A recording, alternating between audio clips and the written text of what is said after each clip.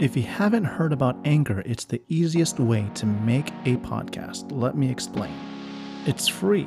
There's creation tools that allow you to record and edit your podcast right from your phone or computer. Anchor will distribute your podcast for you so it can be heard on Spotify, Apple Podcasts, and many more. You can even make money from your podcast with no minimum listenership. It's everything you need to make a podcast in one place.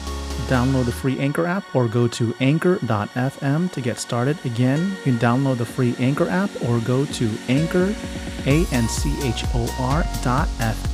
to get started.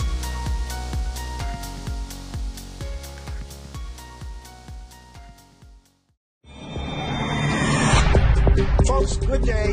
This is Len Krause from Top Gun Audit School. We have another great Wiser Wednesdays Experience Speaks podcast.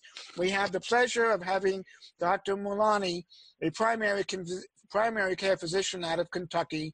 He posts something on LinkedIn every day regarding the medical field. So if you're on LinkedIn, be sure to check him out. I really enjoy his posts. They're really engaging. They entertain a lot of input and so forth. And I also have Dr. Cutler, a practicing hospitalist at Yavapai Regional Medical Center, also a physician advisor.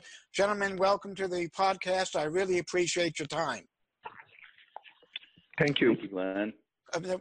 So let's get started. What I like to kind of discuss today is a residency training, student and residency training in the school, and also R1, R2, and O3 in fellowships, and the fact that they're not receiving really good education, training, and learnings from the attendings and the consultants in their rotations on how to communicate and document effectively.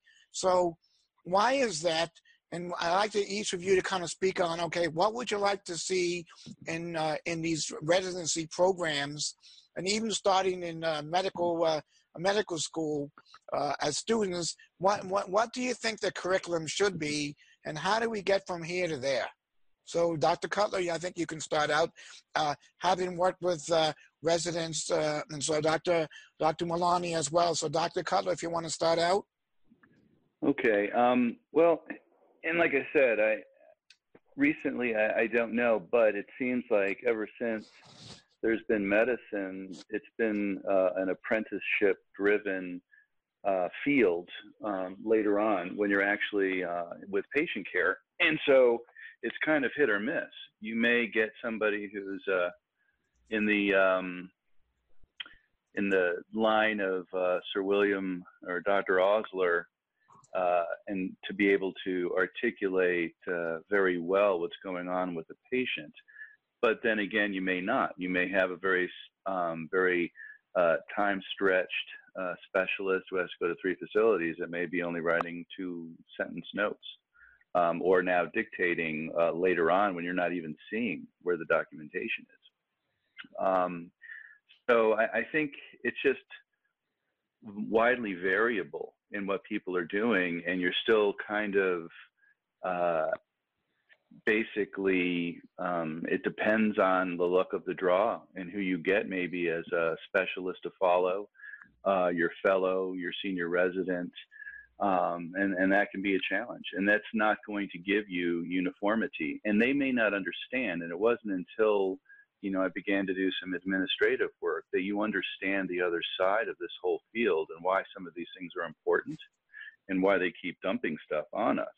And once you learn that, I think, or understand it to a better degree, it's all about bringing the joy of practicing. I mean, I did not go into medicine because I was like, God, I can't wait to get an administrative role.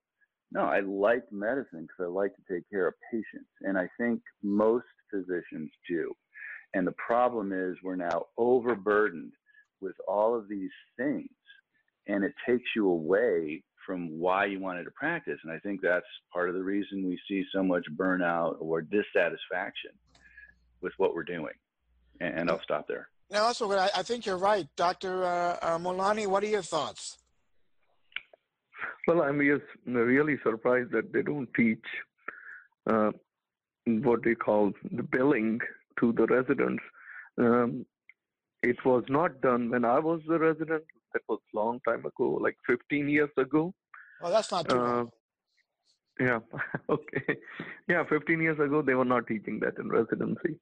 And they are still not teaching. I think that is not the right thing. It means uh, attendings who are rounding with the residents, they do the billing themselves. And residents, to be very frank, when I came out of residency, I had no clue what billing was, and I learned it myself. I attended a couple of seminars, and I learned it myself. In fact, in the first 6 months, I was literally clueless. I was billing whatever I felt like, but then I attended the seminars, and I think that helped me a lot.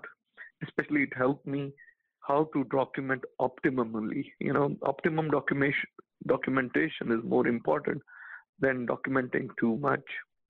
So it is better to document few lines and convey your message and move on. You know, nowadays I see notes which are 12-page long, and That's I right. don't I've think seen there's. that too. And I think, what are your thoughts? I think physicians and residents uh, uh, believe that they're not really they don't have a clear understanding. And not being negative, I've worked at UMC Las Vegas for like a year, and trying to work with residents to share my passion and knowledge for good communication skills, and not documenting. And I'm really adamant in saying they don't get a good understanding. They don't gain a